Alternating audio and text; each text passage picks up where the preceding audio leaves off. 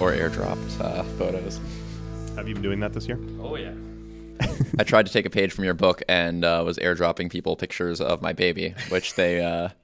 I feel like people are less amused by random baby pictures than random cat pictures. So I didn't realize this, that when I airdrop these things, all my photos are geotagged. So I've just sent like hundreds of randos my home address. But you moved, so it's fine. Yeah, I know. That's what I thought. I realized this, and I'm like, oh, well, we're moving, so I guess it doesn't matter. You just have to always use those old photos at future conferences. Yeah, exactly. Or figure out how to remove the location data.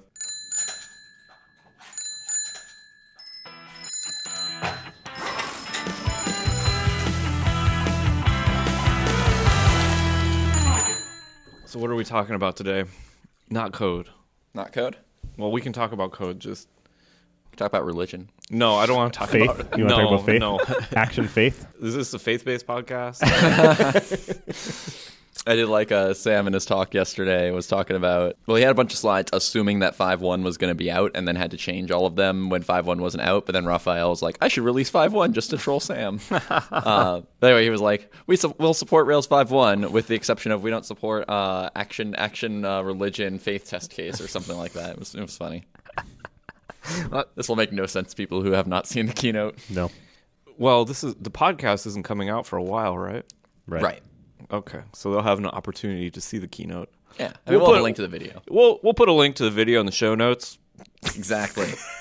Is a It's thing like when people promise that on my behalf. is a thing that people say on podcasts. I'm not making any promises. Is this being recorded? Are we recording now? Yeah, Okay. we're live. This is the show. Hi, Aaron. Oh, hello. We're joined Yes. by Aaron Patterson. Third time. You're the first third-time guest on the Bike Shed podcast. Oh, wow, 3 times. Is that appropriate? I mean, bikes only have 2 wheels, right? Well, I'm the third wheel. This is the third time for me being the third wheel on your Bike Shed podcast. this is true. Half-Life Yes. 3 confirmed. How's the new gig? Great. I love working for GitHub. It's a lot of fun. Yeah, you had just started there last year, right? Yeah. No. Did I? I think so. I started in I started on March 28th. Yeah, so you would have just started when you were on last year. Okay. So last time I was on, I probably had no idea how good the job was, and it is good after a year. So yeah, Cool. yeah, it's fun. I'm just working on like Ruby and Rails stuff, and I don't know. Lately, I've been working on GC stuff, but it's a good place to work. I mean, people are friendly. It's a good environment. Most of the company, or I'd say half the company, is remote, so we have a good remote working culture. Which is nice because that's how I prefer to interact with people is just text. Right. When I started at Shopify, one thing I was just... Because I feel like there are a couple of companies where when you work on Ruby or Rails, you care about their problems regardless of whether or not you work for them, but it's sometimes a pain that you just can't access their source code.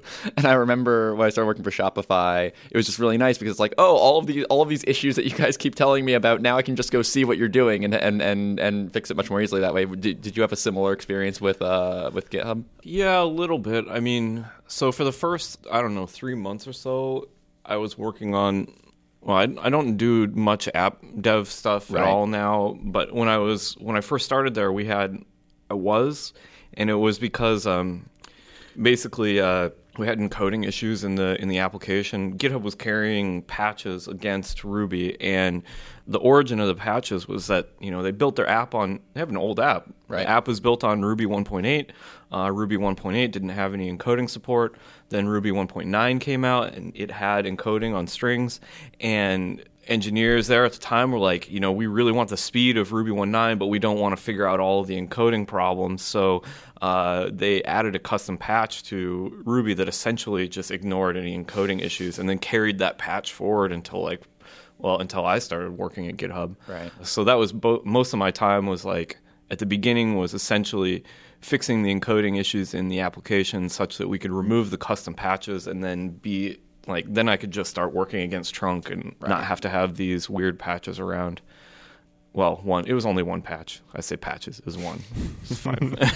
Are you guys pointing at latest Rails? Are you able to run against Rails Master as well? No, not yet. Actually, Eileen is working on that. Currently, we've got 3.2 in production. which is why 3.2 is supported for security releases. Is it? This is news to me. Well, I support it, and I'm on the security team, so yes, it is.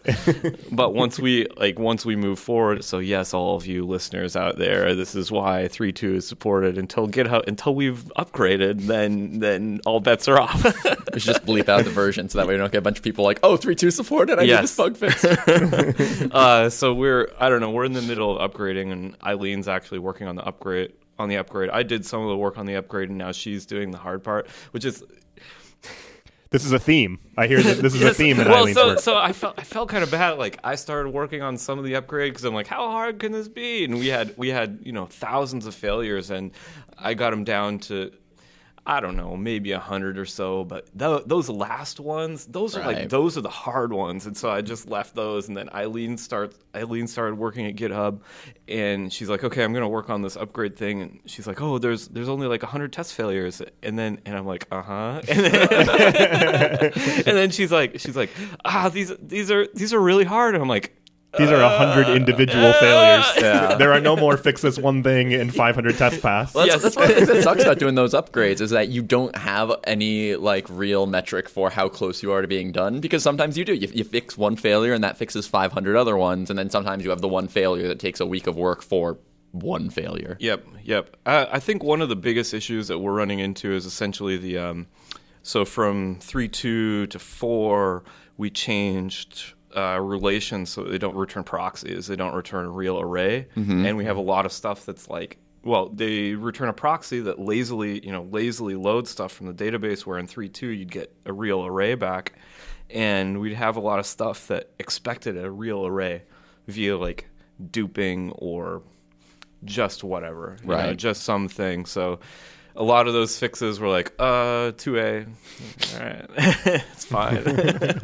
One of the big ones for us at Shopify for the Rails 5 upgrade was parameters not inheriting from hash anymore, because we had a bunch of code that was doing is a hash. Really? And there's like, you can do respond to permitted, but that just doesn't feel like a good proxy. And you end up like, okay, now we're caring about action controller parameters in places that really shouldn't care about action controller parameters, which is kind of a bigger smell of like, why are we just passing random parameters hashes around? But, it's hard to balance when you're doing a Rails upgrade. Like, oh, and also I'm finding all of the ways that this code needs deep refactoring, but I also need to get this upgrade shipped. Yep. I know that feel. The plan for Shopify is we're hoping to start running master on our CI. Maybe not for every build, but like once a day. Although somebody on my team keeps talking about like, and let's just randomly run master on 1% of production traffic. And that thought terrifies me. I don't want to throw any production traffic at master. When you say something like 1% of production traffic, like that's still 1 out of every 100 users stands a chance of like hitting a bug that was not in a released version of Rails, and that one person could have been trying to buy a $500 item from one of your customers or something like that. I feel like people say like, and this happens, I think Yehuda talks a lot about this, about their work on Skylight. I had to look at your lanyard to get the company name. With their work on Skylight is like, 95th percentile is still like 5% of your customers have this terrible experience. Yeah. If nothing else, because we try really hard to keep master not broken. I guess if nothing else, it would give me a lot more motivation to be super, super extra careful. Well, I don't know. I wouldn't be too afraid of running Rails master in production. I mean, I have pretty high confidence in our tests. I think we have a lot of tests, and they're pretty decent, I think. I at least have confidence to the extent that if there is a bug, it's going to be like a random exception is raised in an unexpected place, and certainly not like, and we accidentally deleted a bunch of data or anything like that. Yep. Yeah, I don't think it would be too bad. I'm hoping that once we get up to 5, I'm hoping that we'll start running master in production at least on a percentage of our traffic. Right. We're actually running a percentage of our traffic on Ruby 2.5 right now on Trunk. Yes, so this is interesting. So you can, if you want to use newer versions of Ruby with Rails 3.2, come check out our fork. It's on on a website called github.com. So if you're in a similar situation where you want to run a newer Ruby but don't want to upgrade Rails, come visit our website. Do you find Ruby upgrades to be on the same, like, I mean, I think Rails upgrades were always more work, but do you find them to be on similar orders of magnitude? No, Ruby upgrades are so easy. They're really easy. After 1.8 to 1.9, and even that wasn't that bad. I think that really depends on your app. Depends on the app and the size, but everything since has been mostly fine, except for like, I think that there are a number of people who have gotten burnt by changes in the garbage collector, and they get really nervous going from 2.0 to 2.1, 2.1 to 2.2, because they don't know when those, like, if you're not tracking what's happening, you don't know what to look for, and if you are unsure about like how to debug these issues in the first place, when they happen, you just swear off doing upgrades. Yeah. Well, now we're getting a whole bunch of warnings in our logs that are like, integer is deprecated. Yep. Right. Yeah. Use numeric or whatever. And I'm like, God. Okay. Yes, I get it. Yeah, we get those a lot, and all like from a lot of dependencies when we use 2.4 on projects. Yep. Have to go and try and sprinkle pull requests around to. It's mostly people doing is a integer. Mm-hmm. Right. I wish more gems ran their tests with warnings turned on, because we've tried really hard to keep Rails warning free, and then occasionally like the mail gem will upgrade, and now our test suite spams warnings. But like, I feel like it should be a reasonable expectation that people have of gems that gems don't produce any warnings. Yeah, tell that to the SaaS maintainers. It's hard because gems depend on other gems. So like, even if I wanted to do it, if I have a gem that's like kind of a high level thing that has like 3 or 4 other dependencies, right? Well, then I need to like make sure that those dependencies are also on board with this. Like, I can do the work for them maybe, where I can be like, I'll help you get rid of these warnings, but they have to continue. But that's what I mean, right? It's reasonable for you to expect of those gems that like you don't produce warnings, because warnings usually are there for a reason. Particularly now that they got rid of private attribute as a right? warning. Yeah, that was the only one that was like. So one thing, I think the argument I've heard against running with warnings on is, don't tell me how to code. Don't tell me how to write my program. If it works, then it works. So it's fine to disable warnings. But I don't think that that's responsible behavior for a gem developer or a library developer, because then you're essentially taking that choice away from the person who uses your library. Right. Like me as an app developer, yes, I can make that decision. I can say, you know what? I don't care. I'm not going to initialize my instance variables. I'm just going to use them wherever, and it's fine. And it is fine because it's a web app, right? Nobody is taking your web app and running that, like, depending on that and running that thing in production, but that's my choice. Now, if you're a library developer and you're like, no, I'm not going to run with warnings. I'm going to, I don't care about initializing my instance variables. Now, everybody who's downstream of you no longer has that choice of whether they want to run with or without warnings. You've basically said, everyone downstream of me, you have to do it my way. Right. And I completely disagree with that line of logic. Well, and for deprecations in Ruby itself, right, those only appear if you run with warnings. Yeah. I mean, they're much more rare than deprecation in Rails, but they're kind of a big deal when they happen. I think that actually is the numeric. I think that one spams you even if that one might spam you, but there were a few with like the behavior of subclasses of hash, and when you'd call like select or whatever, having it always return a new hash and not whatever subclass you called it on, stuff like that. Yeah. There were a few things. A handful of them actually shipped in 2.4, though, and some of them just got scarily close, like changing the default rounding behavior of floats. Yeah. Seems like lately they've been playing it a little bit more fast and loose with backwards compatibility in like some kind of scary ways. So they moved to bankers rounding from some other thing or something, right? Yeah. Like, I don't remember exactly what the specifics are, but when I first read that, I was like, they changed how rounding works? Yeah. This isn't going to work. And then I read the specifics of it, and I was like, no, it's a reasonable default, but just like there are a lot of apps that need to not break because rounding changed. We talked about, I remember when we talked about that, the core team, and it was like, to be honest, I'm like, I'll never deal with floats. Right. Like, use rational. Yeah, I'm like, are you kidding? No. Whatever, go for it. Like, can we undeprecate math then? No, we cannot do that. I don't remember why I searched this, but in an incognito tab once, I searched for require mathen in GitHub search just to see like how many projects are doing it, and the first result is a repository of mine. I didn't actually know. I didn't understand what it did. I was requiring it because I saw some other code sample to it, and it has the side effect of requiring the prime number generator. Does it? Yeah. And so that was why I was requiring it, but it was just, I felt so ashamed. Why would mathen require the prime number generator? I don't know. Huh. Weird. Yeah. Maybe changing how integer division works requires prime number numbers. generators. TIL. How's our Rails 3 times faster coming? Are we 3 times faster yet? Oh, yeah. Totally. 3 times faster. Just sprinkle some caching in and you're good to go. Ruby 3. Did I say Rails 3? I meant Ruby 3. You mean the 3x3 project? Yeah. I don't know. I think it's interesting because we've been coming up with benchmarks for it. But I mean, since Ruby's an open source project, there's no real person who's like, all right, I'm going to do this thing and it's going to be 3 times, I got this project to make it 3 times faster. And I just don't know. I really don't know. I personally think we won't be able to get it to be 3 times faster without JIT compilation. Isn't JIT compilation a goal?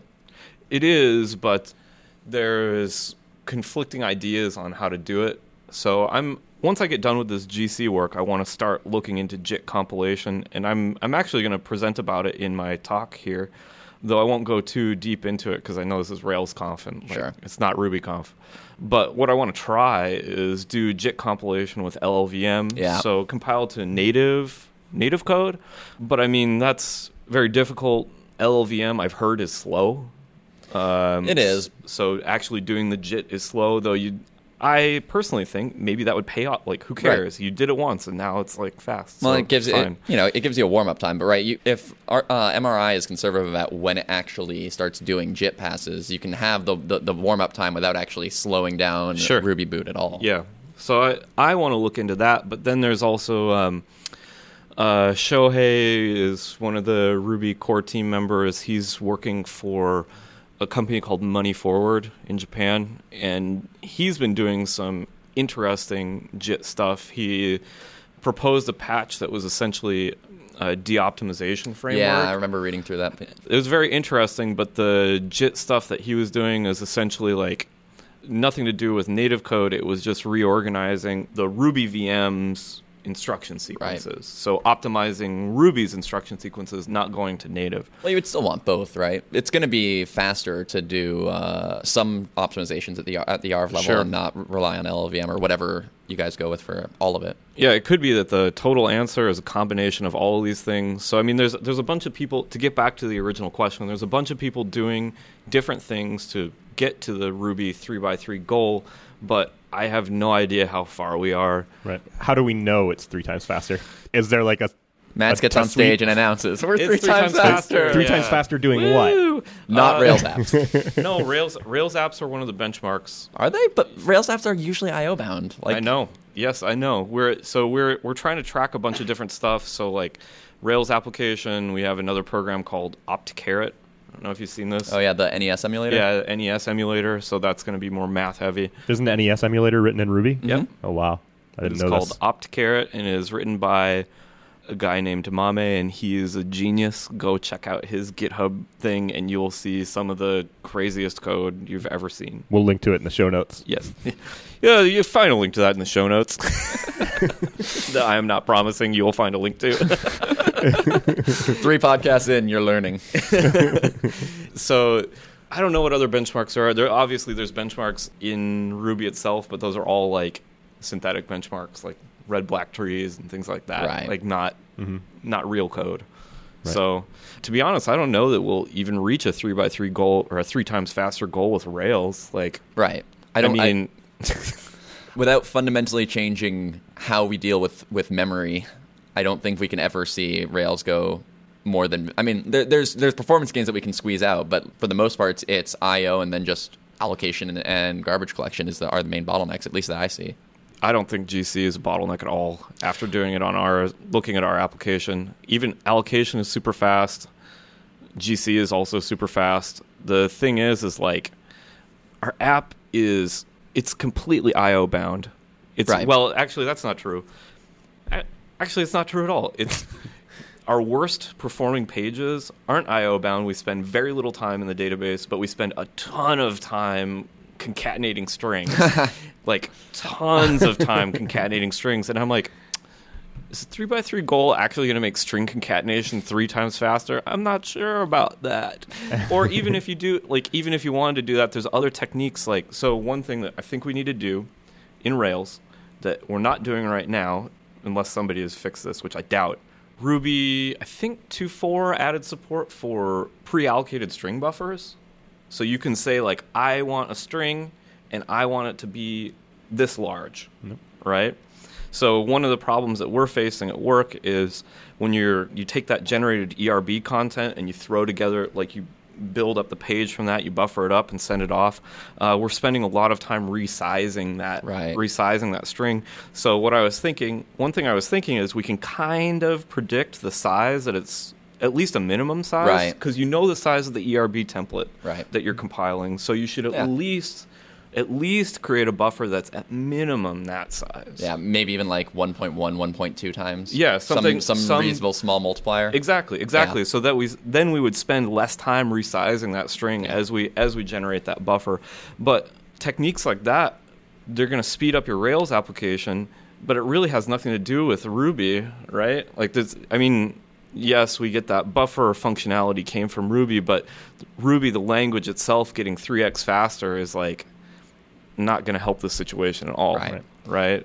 One of the other things that I've been wanting to do, which not that I would expect Ruby to provide the tools for this, but I think we'll see, like, on some of the endpoints in Shopify, like a 5%-ish improvement. Just we have a lot of little small helper objects that get allocated with an active record instance where there's only ever going to be one reference to it, and that's single directional from the active record object to that thing. I would love to just handle all those in a single allocation, have them laid out side by side in memory, and have the garbage collector know that these are just the lifetimes are tied. They're always going to be cleaned up together. Yeah, I was thinking about doing something like that. So you could say the one issue with doing so. I think the optimization that you're talking about is you say, like, okay, I have a bunch of objects allocated next to each other. I know that they're all going to go, these young objects are all going to go away at once, so I can just call free on the entire block. And basically just want a slab allocation. Yes, so the problem is finalizers. So we have to iterate through each one of the objects, checking to see whether or not you have a finalizer, so we can't just do that one. Right, no, and that's why it's like, it's way more, like, the things that Ruby would have to care about are a lot for the general case, are much greater than what I need to care about for this specific case. So I was thinking about doing a native extension in Rust and seeing if I could play around with it and get something reasonable there, just to play around with how easy is it to get an actual major Ruby extension written in Rust instead of C, because that's an interesting idea to me. Well, one thing we could do is for each page, we keep a bit mask for...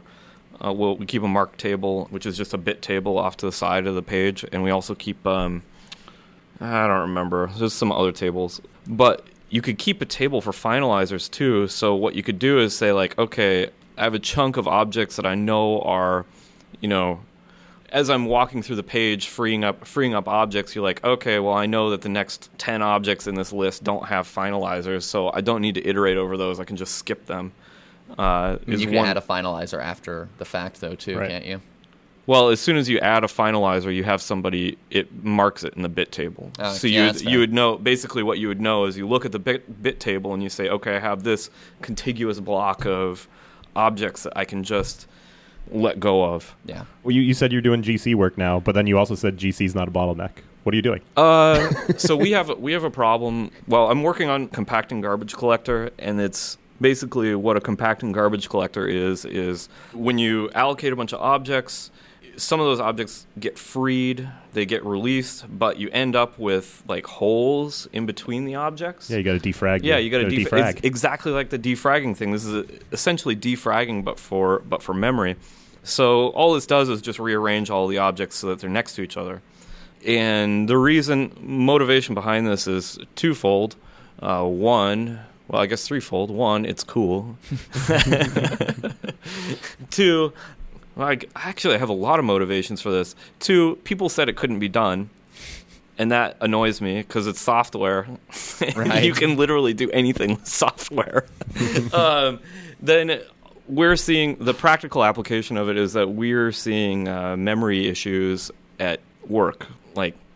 We're memory constrained on some of our products are memory constrained. So it's not about the performance of the garbage collector, more how much memory is actually being used. So the idea is compacting it will give you more headroom to use, right? Yes. So the idea is that we use a forking web server, we use Unicorn, and since we fork all of these processes, so we load up all of Rails and we fork a bunch of processes, but it ends up like all those child processes eventually copy all the parent's memory because of that fragmentation problem. So if we eliminate the fragmentation, then we should be able to keep more memory shared between all of the child processes and then drop overall memory usage. Do you think it might help enable Ruby to be a little bit more liberal with when it returns pages to the operating system? Because it basically never does. Even though I know like there are code paths where it's allowed to, in practice it basically never does. Yeah, it could for sure. So one problem for your listeners that don't know about the GC internals, one problem is that each time when you allocate a page, Ruby's memory layout is essentially it allocates a slab, which is also called an arena, and that slab is about 16K. And inside that slab, the slab is divvied up or divided up into evenly sized slots, which are 40 bytes. Those 40 bytes contain a Ruby object. Now, today, Ruby objects can't move around in memory. So what happens is if you have one object sitting on that page will never get released back to the operating system. So as long as there's even just one live object on there, you're using, even though that Ruby object may be 40 bytes, you're still consuming 16K because the rest of it is empty. So essentially, if we could take all those objects and move them around, we could get to the point where we could free up those pages. So basically, this is a win-win for everybody involved. Yes, Except exactly. people are keeping things that look like pointers but aren't pointers on the C stack. Yeah, that's fine, though. They'll eventually go away. It's okay. The main issue that we've run into so far is the biggest issue I've run into so far is C globals. So what will happen is you allocate a Ruby object, and in C, you keep a global variable that points at that Ruby object, and then you set that Ruby object as, say, like a constant in Ruby. Okay. Mm-hmm. Now, it's hard to imagine, but imagine that there's a C global and a Ruby constant pointing at two references to the same object. Mm-hmm. Now, since I don't know, when I say I mean the GC doesn't know that there's a C global pointing at this Ruby object. It's like, oh, okay, I'm just going to move it. And it does, and now all of a sudden that C global reference has gone bad, right? So the C code is written in such a way that it expects that Ruby objects will stay in the same location in memory all the time. So those are the biggest issues that we've run into. But to be honest, it's like I only ran into 2 or 3, and we use a ton of gems. This is out of all of our dependencies. All of our dependencies, it's not that big a deal, and I do some other things, like if you set a constant, like if you say RB define const or RB const whatever, the C call to define a constant, I make sure that stays in the same location because typically constants are kept as global variables in C code. That's the style. Okay. Right. So we know that there's this certain API that people use and they keep globals. So I make sure that those don't move. Do you think there's ever a path to eventually change the C API so that the C code cannot get direct pointers? I doubt it. I mean, just too hard from backwards compatibility. Yeah, backwards compatibility. I doubt it. The thing is, most C, so it's actually not a big deal. If you have a Ruby object that's implemented in C, we can still move that and everything's fine, because when you get that object back, when that object goes back into your C extension and you have to unwrap it, you don't know that it moved. And it doesn't matter. You're just passing it to this function. Sure. You get the data back. Everything works fine. It's just this global thing that's an issue. So are you still doing the stack scanning that you were talking about last time? Yeah. Okay. So it scans. Basically, there's a class of objects that cannot move. So when I do a compaction, I say everything that's on the stack cannot move because I can't mutate the machine stack. So that stays in the same location. Then everything that is... So I don't want to get too far into the weeds here, but anything that is marked, so we mark those, or roots. Anything that's a root, we don't allow movement, a GC root. Then I do a full GC, and what this does is that does a full mark and sweep of your entire heap. And then if you call RBGC mark, it's a C function.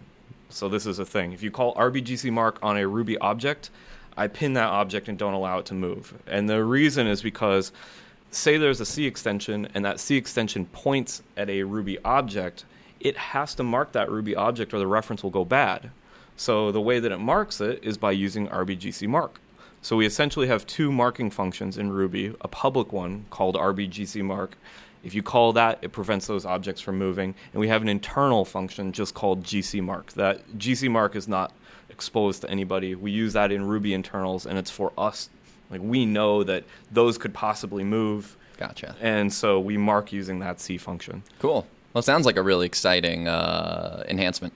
It's fun to write, though very frustrating. I've gotten extremely good at using LLDB, and that's not a skill that I want to have. Right.